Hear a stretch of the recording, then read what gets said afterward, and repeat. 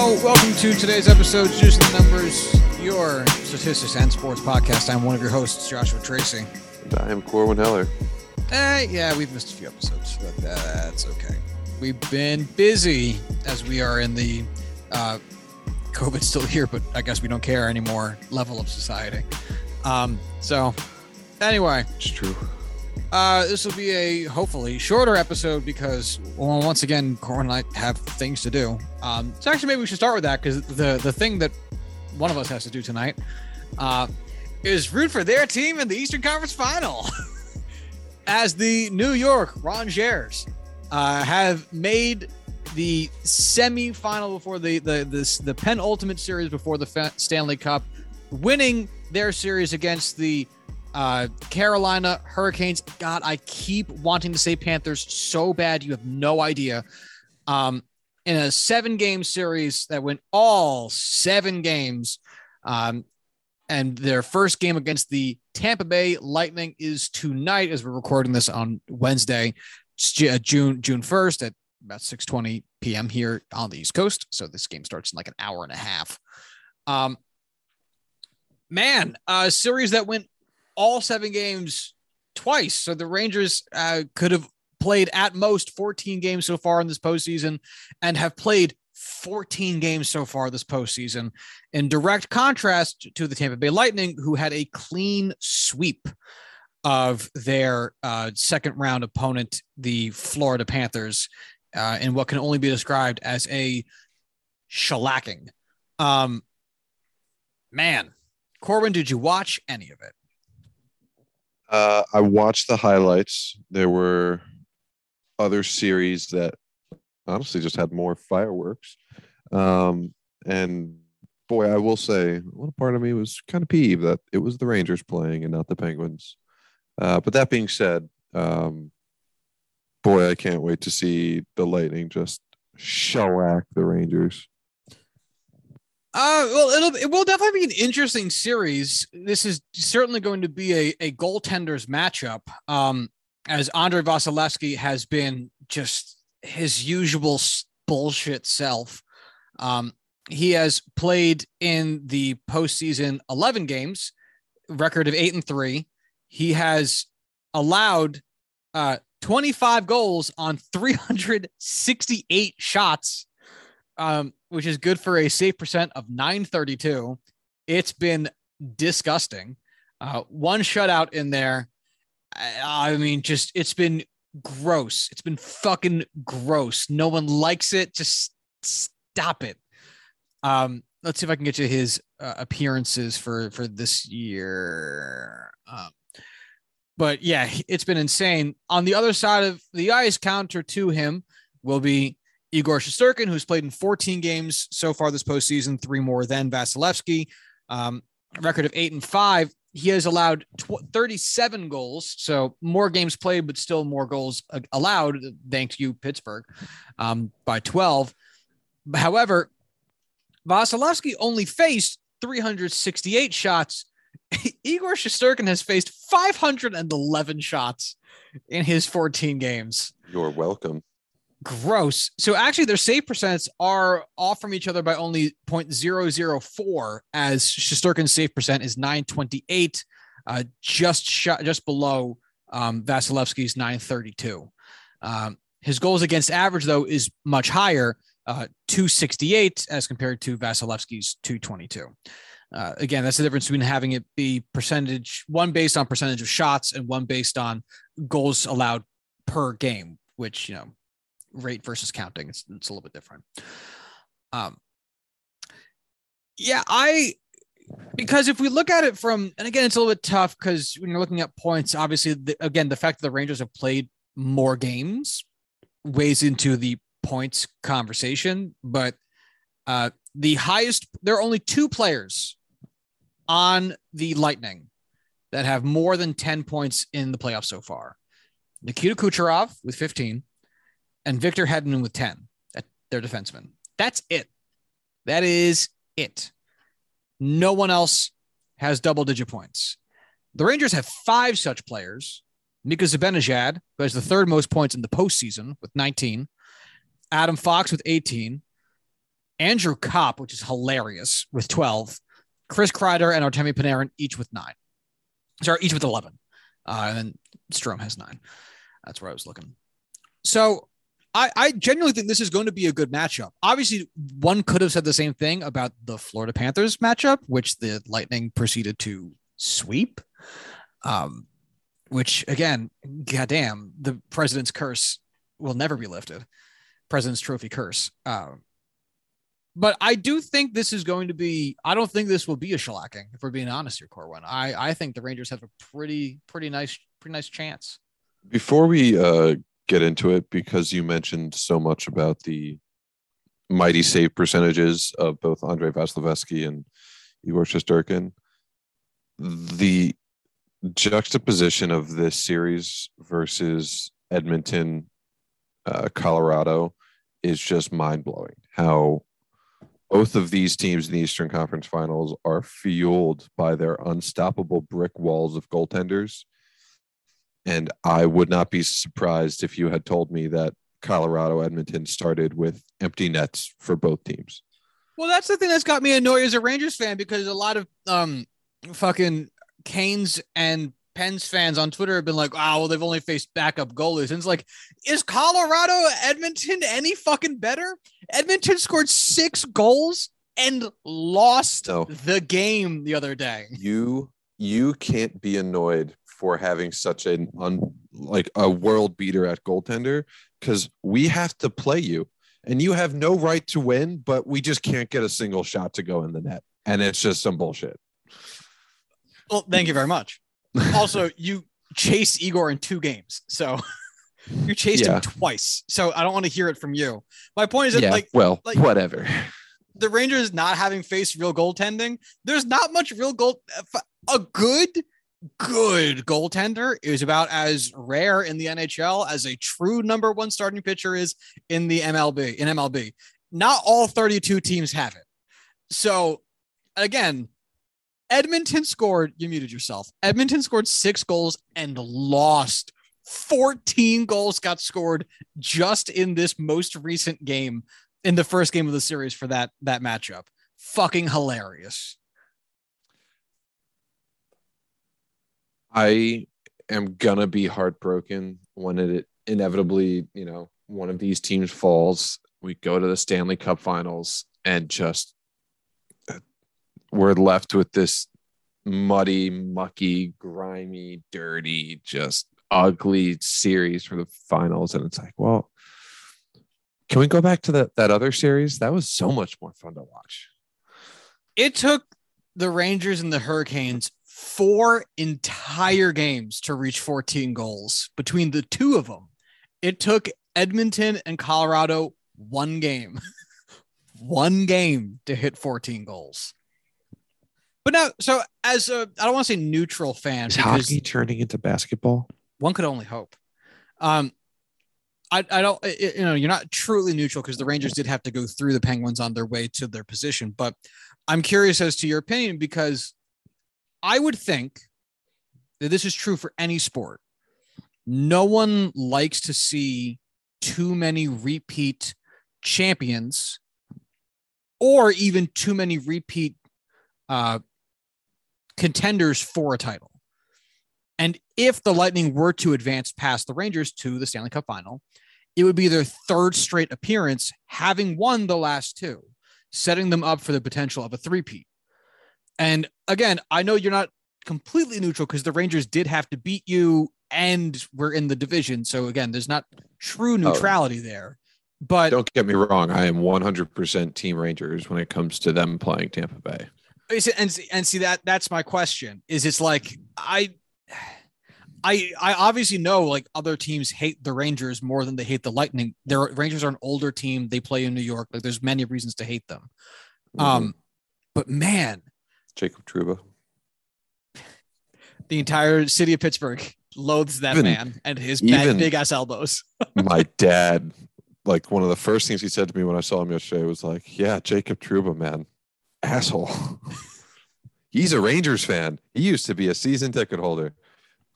He put spikes in those elbows. But yeah, it's like, 'cause that's pretty universal. You know, like across any sports, even from neutral fans, like if who's a team I don't give a fuck about in baseball, the fucking Rockies. Like if they all of a sudden made 3 straight World Series, I have no feelings about the Rockies right now. I mean, they're bad, so obviously this wouldn't happen. But in a world in which they were good, man, I would just fucking like. I held no opinion of like the Astros before they got good. They were just the other team in the AL West, and then they got really good. It's like I'm fucking done. Like just knock it off. Oh, and they cheated. And they did, yeah. Or like the Golden State Warriors fatigue. You know what I mean? Like that was a big thing. I mean, it's happening again, but or LeBron fatigue for that matter. You know, like there's a fatigue with seeing the same team or the same guy in the championships, and for the Lightning to be there a 3rd time in a row. Ugh. Did people ever get fatigued of the Patriots? No. That's America's team. Oh, right. Because everyone loves Tom Brady and Bill Belichick, universally beloved. It's like Santa Claus and Mr. Rogers just like sharing a space of love and warmth and super not creepiness. They never kiss their kids on the mouths. So Santa Claus and Mr. Rogers open mouth kissed and lived together? What? Why do they have those super special robes? Easy access, baby. Why does everything they own have no ass? I don't get it. Honestly, the pajamas Santa Claus always wears, it's got the flap. Okay, Mrs. Claus. Okay. Yeah. What kind of podcasts are Welcome to Pride Month. Santa Claus getting fucked in the ass. It's our first episode of Pride Month. It's a good start. But yeah, so it'll be an interesting matchup. The Rangers series against Carolina was one of those hilarious phenomena in sports, which is boy, howdy, can this team not seem to win on the road, which was true of both Carolina and New York. And it's one of those hilarious things because if you were to tell someone who'd never experienced a sport before that teams playing the same sport with the same equipment they always play in, same formations they always play in, same conditions they always play, everything's the same, but the location was different. And that would so dramatically affect performance, I think that person would tell you you're a fucking idiot. And yet, we see it all the time. And this was another one of those series that happens in baseball and basketball and any series-based sport, especially for postseason, where we are only winning at home. And for the first 6 games of this series, Hurricanes won at home, Rangers won at home. Mm-hmm. Going into game 7. And that makes the game 7 so odd because it's like when the Rangers and the Penguins went to game 7, both teams had won on the road already. So there wasn't this additional, like, I guess, mental thing of, can you fucking do it? Like, can you even fucking do it? What the fuck's your fucking problem? It's a different house. Why can't you fucking do it at this house? You're too good for your home. Like, imagine you, like, you're a fucking grade A chef and they put you in a different kitchen and you're like, I don't know how to do it. Where's the stove? Where's the stove? How do you make noodles? Where's the water? Like, it doesn't make any sense, you know? And so luckily, fortunately for our country, the Rangers came out swinging and took down the Hurricanes with almost no resistance at a score of 6-2. Thank God. But it was such an odd buildup, and it felt like it was building up towards what happened game 7 of the Rangers Penguins series, which is they're going to go to fucking extra goddamn overtime, and it's going to have to be that bullshit, which, thank God, because that sucked. Yeah. Sucked for different reasons for each of us. Yeah, well, that heart condition's not good for anybody. Are you surprised that the Hurricanes didn't end up taking this series? I am, but at the same time, their collapse was pretty hilarious. They kind of just forgot how to play hockey. When you're playing that poorly, I'm not really surprised you lost the series. I'm more like going into it. If you told me it would have ended up the way it ended up, I would have been, holy shit, that's insane. No way. But actually, like seeing it happen was like, yeah, they don't deserve to win and they shouldn't win. Yeah, it was a very stilted performance from both teams. Both teams showing a large like incapacity or a large lack of capacity to induce any type of scoring. Hurricanes forecheck was amazing, and they really had good solid puck control, but they were incapable of seeming to actually turn any of their copious amounts of possession time and passing into anything that looked like a possible scoring attempt. Whereas the Rangers played a very good defensive game, which was honestly really shocking to see, especially based off of how they played the Penguins, which was the Penguins did like a great job of producing chaos, which forced the Rangers to be in really poor defensive alignment, allowing the Penguins to get a lot of great scoring chances. Whereas the Rangers or the Hurricanes just didn't do that. It seemed like I'm not really great at identifying plays as they develop within games for hockey, but whatever they were doing must have felt pretty easy to spot from the Rangers bench, because the Rangers had like one formation that they used for defense the whole series, and every time it worked, and it looked like the Hurricanes never changed anything. And then when the Rangers got a scoring attempt, they fucking knocked that sucker in. So it was hilarious looking at. Actually, I wonder if I can find zone time for each team, because I swear to you, the Hurricanes must have spent twice the amount of time in the Rangers end as the Rangers spent on Carolina's side. Like it wasn't even. I don't think it was even close.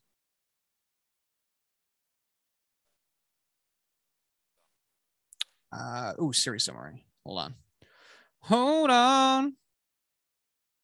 Hold on. Yeah, I'm not gonna be able to find it. Yeah. Are you gonna be tuning into the other series, the Edmonton fucking Denver series at all? Colorado series? If you're talking, I can't hear you, buddy. Jesus, I was holding it down instead of pushing it up. I honestly think I'll be watching that almost exclusively, just because entertainment wise, I think watching 14 goals a game versus maybe one or two is just a way better use of time. When I'm not a huge Rangers fan, definitely don't like the Lightning, so not the series for me between the two. Oh no, you don't think so? No. What a shame. That's a whole playoff summary. Yeah, damn, I really can't find it. What a shame. Oh well. Yeah, so it'll be exciting. I have no idea what to expect. I have been out of hockey almost this entire season because, again, MSG got dropped from Comcast, so I couldn't watch any of the Rangers regular season games easily, and just chose not to. So I have no idea how the Lightning have been doing this year. I'd imagine very good, since they're here again.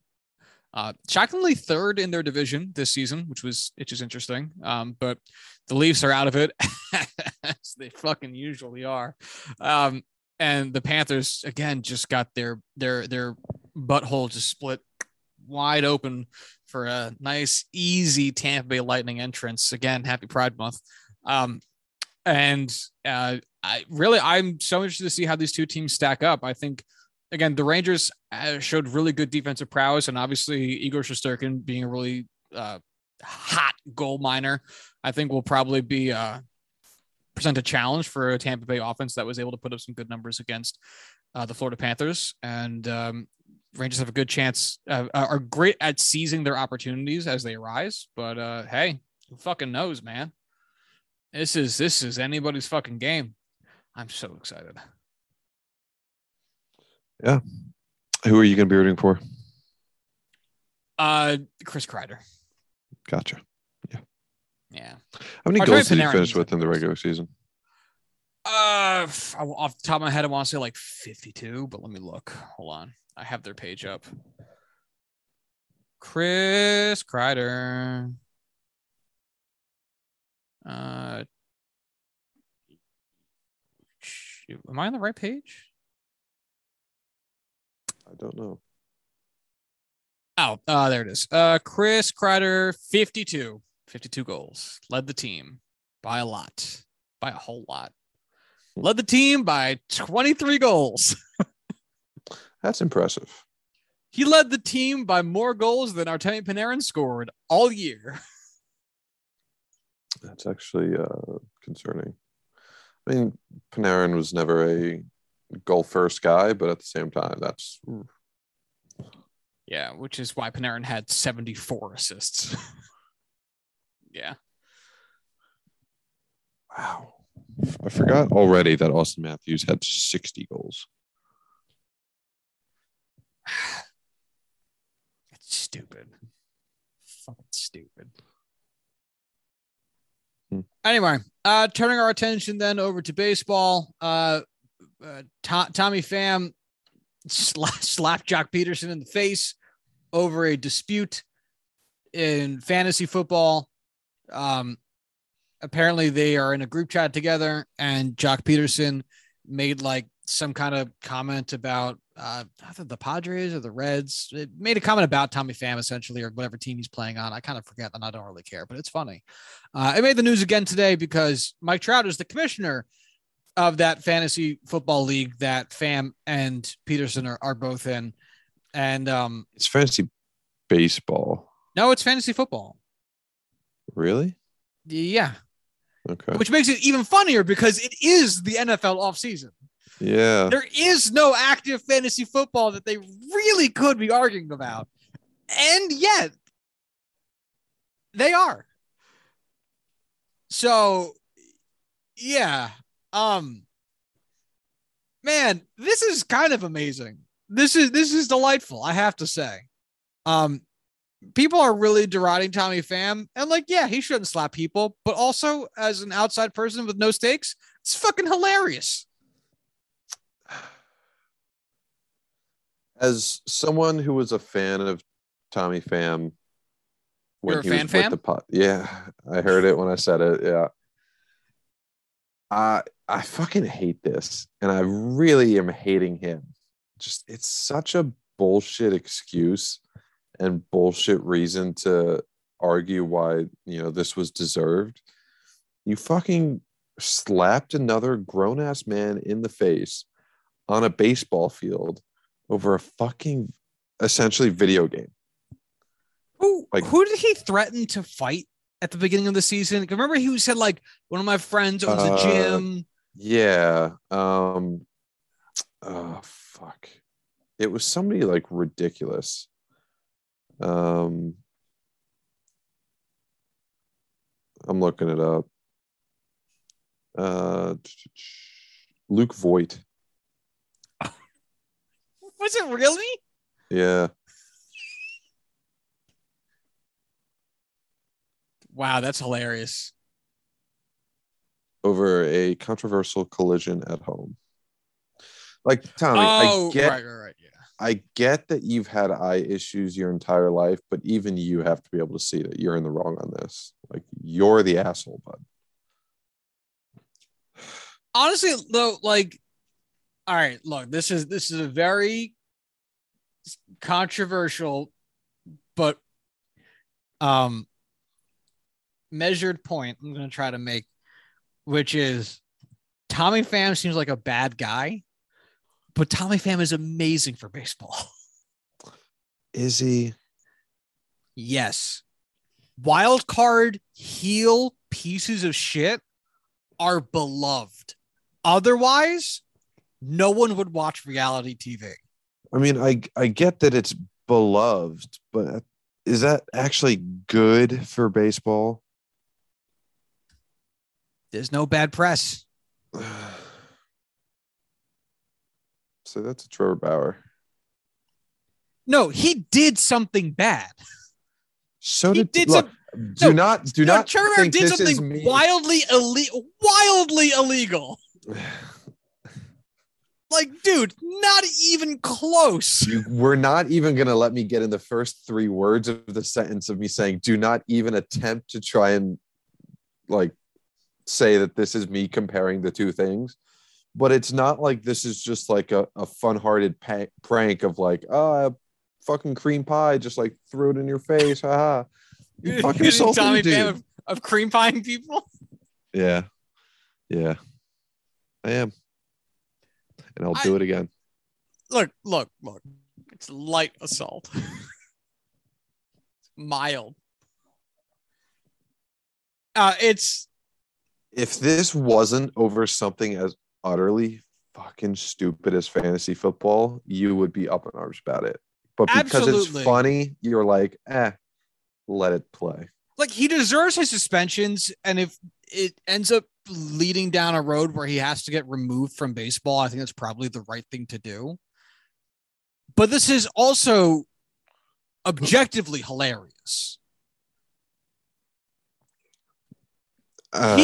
He slapped Joc Pederson in the face in the off season of the NFL over a meme he sent in a fantasy football group chat that wasn't even actually about fantasy football, and Mike Trout had to answer for it in a press conference. Corwin, this is objectively fucking hilarious. It's hard to argue when you just spell it out like that. And it's lasted over a week. It's lasted for so long. Mike Trout got his ass beat yesterday by the Yankees in New York, and one of the first questions he got asked was, are you going to step down as the fantasy football commissioner for your league?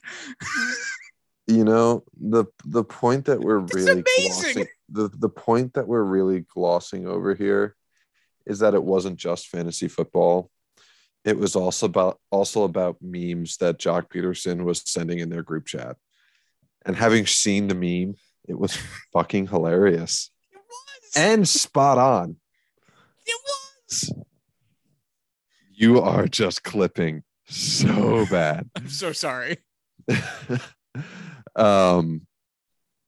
The image, the video of Joc just like solemnly just like holding up his phone to reporters and showing them the meme of just like, yeah, like this is what I sent, and I guess, you know, he just didn't find it funny. Also, with that fucking like Peanuts ass, Looney Tunes ass outfit he was wearing.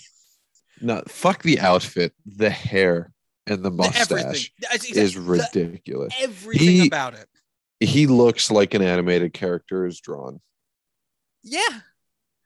And like his head is like slightly too round to be real looking. He looks like he could be adult Caillou. Yeah, he does. It's not a good look. It's not. Superstar athlete, adult Caillou, not really what you should be going for. That's what I'm saying. Like, obviously, Tommy Pham is in the wrong here, but also this level of just sheer absurdity has to be good for the sport in a weird kind of way. I cannot wait for when the Reds and Giants play each other again, and I can't wait for Tommy Pham to get plunked. And instead of charging the mound, he immediately charges into the outfield to attack Joc Pederson. Is just 98 on the ass and just starts charging out. The pitcher gets all defensive. He gets all scared, and he just sprints past him to charge Joc Pederson. It's going to be amazing. See, now you're getting into it. Now you see my point.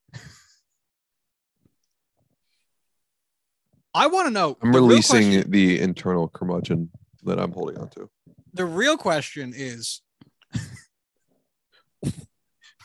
what did Mike Trout say to them today after he got asked that in a press conference? Because, as not worked up as Mike Trout gets, he definitely had to like reach out to Jock and Tommy and be like, guys, I'm not fucking doing this. Okay. Knock it the fuck off. I just want to talk about the weather and baseball. Please stop this. You motherfuckers. I am Mike fucking Trout, and I have to talk about this stupid fucking league. God damn it, Tommy Pham. You drafted Nick Foles. It's even better. Play. Shut the fuck up. If I was him, I would go, look, listen here, you piece of shit. Next guy to make the fucking news, losing a draft pick. All right? I don't want to hear about it. Make another point. I'm dropping someone from your team. Whoever fucking makes the next headline is drafting Plaxico fucking Burress in the first round. Your starting quarterback has to be Mitch Trubisky. I don't care if he's not starting. He's starting on your team. You have no idea how much I regret spending $20 on a novelty Mitch Trubisky t-shirt this offseason. $20 well spent. Honestly, it's a funny shirt. I just wish it was more comfortable because I'd still rock it all the time. Just gotta love kissing titties, I guess. Kissing titties are nice. They're great. I very much enjoy them. Just like every adult man in the history of the world. And every adult woman. Everyone loves titties. It's true. Titties have no enemy. There's nobody out there like, tits. Ugh. Breast cancer, huge enemy of the breast. Yeah, that's not a person. It's not like breast cancer's out there like, I'm gonna win this one. I need a Mac from Always Sunny. Science can be a liar sometimes. I always come out and then just throw a bitch up on the face of some cancer doctor. Yeah. Those classic cancer doctors. Yeah. Yeah. All right. So last thing, I guess, before we skedaddle on out of here, because got to get ready to watch the game. Mike Rizzo, who is the GM for the Washington Nationals, has done probably what we could say is a fairly good job since the Nationals have won a World Series in the last 5 years, which most teams obviously can't say. Dummies. Has had to say, because people keep speculating on it, that the Nationals have no intention of trading Juan Soto.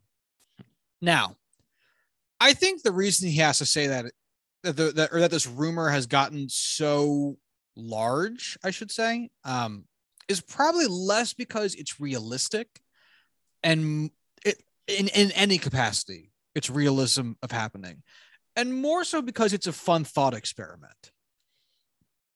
Like, obviously, we all know, like, the Yankees are not going to, no team is going to put together a suitable package for Juan Soto. But it is an interesting thought experiment for your team's active roster and the quality of your prospects to say to yourself, okay, well, if I am trading for a top 5 player in baseball using my team's current depth chart and prospect rankings, what does that look like? That's an interesting conversation to have, because some people are going to be like, no, that's too much. No, that's not enough. That guy we want to keep because of his potential in our system. This guy is log jammed. Like, there's conversations to be had as derivatives from that thought exercise. Mm-hmm. But none of them are real. He's never going to get traded. They're not in this situation. Like, Juan Soto has 2 RBers left. So if we think about it like this, do you agree Juan Soto top 5 player in baseball, or is that too mean, too generous? I'm trying. 10? No, I'm trying to think of 5 players better than him, and I don't know, like, position players wise. I don't know if I could name 5. Oh, if we're keeping it as position players, definitely top 5. Yeah. Yeah. Right. Yep. Because the way I think about it, I want to hear how you think about it. He has 2 RBers left, so he's under team control. So if you were going to put together a package for Juan Soto with no team control, like it's his last year, that package still has to be tremendous. because while if the Nationals have no inclination to extend him, they probably should trade him at some point. But if they have no inclination to extend him, then you're still getting what a top 5 player, like you're not going to get a top 5 player in baseball for peanuts. It's not going to happen. So you're going to have to give up a you ton. See the kind of like the Padres gave up real prospects for Adam Frazier on an expiring deal. You know, you see it every year where like good players get traded for, you know, a postseason push, 1 or 2 guys that could make a difference, a closer here, a reliever there. And it's in the grand scheme of things, it's like, well, that's not even close to fair value, but that's what you have to do to get those kind of players. And that was off the back of a single all-star season from Adam Frazier, which was that current season. That was it. Ooh, smart choice. Granted, he was relatively cheap, but at the same, the point is made. Right. When you start tacking team control into that, the team control is so incredibly much value. It is so much value. And for that team control to, it's not a multiplier, it's an exponent in a lot of cases. And when that base number is Juan Soto, the exponential increase is so much larger. If it's 2 years of control on a reliever, okay. Like relievers get dealt all the time. They come and go, such as life. No one's bullpen looks the same year to year. They are the pawns of the baseball world. Truly, they get exchanged constantly. Yeah. All-star talents, yeah, they still get traded. Anthony Rizzo got traded to the Yankees. Joey Gallo got traded to the Yankees. You know what I mean? Like that shit happens all the time. Robinson Cano got traded to the Mets some time ago. Like this shit happens, not nearly as much, but it happens. In their MVP years, MVP candidates, MVP caliber players, they don't get dealt a lot. Robinson Cano was making an insane amount of money, was like 36 years old, and got traded for the top closer in baseball. Well, I'll say top 3 closer in baseball at the time and one of the top 10 prospects in baseball. This is Juan fucking Soto at like what, 23 years old? Yeah, 2 RBs. And that's exactly because, and if you think about it even further, no team would ever, not even just the Nationals who aren't horribly good right now, no team would do it because that's a guy that you put pieces around. So in 2 years, the Nationals might be in a position roster-wise or financially to be like, all right, let's fucking do it. Like they're not giving up. They're not trying to bottom out right now. They don't need to. They're already bad enough as it is, and they don't have to because they're not spending a fortune on payroll because they're not actively. If he had 2 years left on like a Giancarlo Stanton style deal where it was like, $30 million a year and we don't want the budget to be that much, like maybe there's a conversation there. Arb years? No fucking chance. Do you think there is a single other player in baseball that would be traded for Juan Soto right now? Actually, it'd be an interesting trade. It would be an interesting trade because there'd be no reason. I was going to say, if the Yankees truly have no dream of extending Judge, they could trade him to the Nationals for Juan Soto, which would be interesting. But the Nationals would never do it because then they'd have to have half a season of Judge and then pay him. It wouldn't make any sense. Right. Like the player that obviously came to mind was Mike Trout, but his contract is an albatross. It's as big as you can get. And even then it's like, yes, you're getting Mike Trout and the image of your team would be forever altered because you're trading for the best player in baseball history. But the Nationals have a guy who is being paid peanuts by comparison. At this point in their careers, probably equal value on the field. Let's say even 75% of his value. Even 75 at what? 10% of his money? Not less, I think. And they've already shown that they don't really care about having a face of baseball type player playing for them. They've had two of them back to back that they are seemingly very open to not having on their team. Talking Harper and Scherzer? Harper, Scherzer, and Juan Soto. Okay, gotcha. Half Scherzer because he was old, half Juan Soto because they actually aren't trying to get rid of him. Right. I'm with you. Yeah, because that's the thing is, if the Nationals were to trade away Soto, it wouldn't just like it's not smart because that also delays their ability to be a better team. Like if the Nationals were to trade away Juan Soto, they're essentially also saying we're bad now. We're planning on being worse. And we're also not planning on being good for a very long time. And that doesn't make any sense. Like when Manny Machado got traded to the Dodgers, that was a signal of the end of the Orioles run. Because once you got rid of him, they had a bunch of pretty good role fillers. There were some like good pieces there, but he was the guy. They weren't extending him. It was the last year of his contract. No one could elevate. No one could take his spot. There wasn't a guy. There wasn't a guy that could take. Yeah, there was Chris Davis, baby. Crush Davis. Yeah. So for the Orioles, like it was a different situation. Can we for the appreciate Nationals, that there were two Chris Davises, both nicknamed Crush Davis? One with a C, one with a K, baby. 247, may it live in infamy. Oh God, that was so exciting. Every year, bold prediction of Chris Davis is going to hit for 247. That's just the way it is. 3 years in a row, it's insane.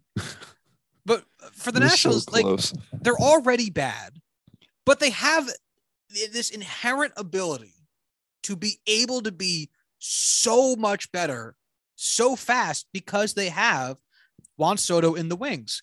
And I know that the perception of how long it takes to get good again is a little bit warped because of how long the Orioles stretch of tanking has been, how long the Royals have been bad for, how long the Tigers have been bad for. But there can be relatively quick turnarounds like what the Astros did going from 100 losing season to 100 win season, 4-1. He hit for 247 4 straight seasons. Was it 4? Oh my God. In the season leading into the streak, he bat 244. I know. I knew there was another wacky one. I thought it was after though. I love him so much. But for like the ultimate goal of every team, including bad teams like the Marlins and the Orioles and the Tigers, their goal is to eventually be good. They just don't care to do it very fast and will kind of let that happen almost like organically, like an ecosystem flourishing in a bottle. But the Nationals want to win. They've given out big contracts in the very recent past. They'll keep guys around. They will want to win again relatively soon. And doing that without a Juan Soto guy, or in this case, literal actual Juan Soto, it's shooting themselves in the foot. They would end up, we've made this point so many times in the show, they would end up spending more money in free agency to plug the six win above replacement gap that they'd be losing with Juan Soto than they would by just paying Juan Soto what he wants. Like, what's cheaper than spending $32 million on a guy who's going to get you 6 to 8 WAR a year because he's so stupid good? Spending $40 million on like 5 guys that is going to get you hopefully the same 6 to 8 WAR, which is what's going to happen with baseball contracts. You're not getting a cheap, stupid replacement dude for less than $10 million a year anymore. Oh, that might be a little bit generous. Probably more like 8. If you're getting a guy who's worth reliably 2 or 3 WAR, you're paying at least $8 million a year to that dude. So yeah, there's no logical reason for him to, unlike Bryce Harper, there was a reason to move on from Bryce Harper at the end of his contract. I maintain that. Yeah. This, I don't see any practical reason for it. No, this would be a just franchise altering mistake. I know that there are not many. There are not many. There's not much room to fall for the Nationals over the past couple of years. They've taken a serious turn for the worse, but this would be a terrible drop. You know what's going to be interesting? What's going to be interesting is when we start talking about what a potential Juan Soto extension will be after we see what Judge gets. Yeah. Because Judge is killing it right now, but he's also a lot older. So if he ends up getting $30 to $35 million a year, you got to wonder if Soto is going to beat that by a good margin because of the colossal age difference. I would assume, most definitely. And then it's like, what does it even look like? You know, the more I think about it, the more I think there is definitely a trade that could come about that would make me say, you know what, I could totally trade this player. I could absolutely trade Juan Soto for a king's ransom because of how much fucking value he would bring in. Would be astronomical. Would be utterly like, would you trade Juan Soto for like to the Dodgers for their top 5 prospects and I don't know, like pick like 2 players on their starting roster, a pitcher and a hitter? But that's the thing. Honestly, probably. But the Dodgers would never do that. You know what I'm saying? Like, they'd be hurting themselves so much. But they have so much depth already. Why not just say, fuck it? They're the Dodgers. They'll make it work. That's the thing. I don't think that they would. Because we're talking to such a degree of like of cumulative value from so many players. You would have to really fuck up your farm. And granted, farm system players are lottery picks. Like, we all know that. Even the best, most touted prospects are still lottery picks. Look at Jared Kelenic. But at the end of the day, some lottery picks have better odds than others. I'm not sure the Dodgers, with so much money on their books for so long, and a lot of their players kind of aging to a certain point, would want to do that. And I think that's true of a lot of teams that have the personnel and financial capital to potentially make a move like that. Honestly, the Dodgers also don't have a crazy front-loaded group of prospects either. At least compared to what they're used to. Yeah. Especially because of like the Josiah Gray and Keibert Ruiz trade that they made with the Nationals last year for Trey Turner and it was Trey Turner and who? There was a second guy in that trade, wasn't there? Trey Turner. Oh my God, who was the fucking? Damn it! Hold on. Yeah, I know there was a second piece, but I can't think. Oh, it was fucking Scherzer. Duh. God damn it. I'm an idiot. We are idiots. Yeah. Yeah. Yeah. So, I mean, and those two guys, those were two pretty high up there prospects for the Dodgers. So that was a big trade right there. Do you think Juan Soto gets traded this year? No. I think every passing year there is not an extension, the odds of a trade increase. I think that's universally true. I don't think that's just true of the Nationals with Juan Soto. Mm-hmm. So we can revisit this next year, but I can't imagine he gets traded. No, I don't think he will either. I think he signs an extension. All right. Well, then I guess we can leave this here for today. You good? I'm good.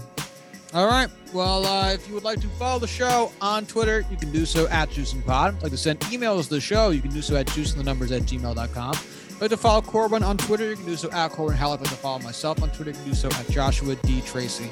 And until Monday, you all have a good one. Bye.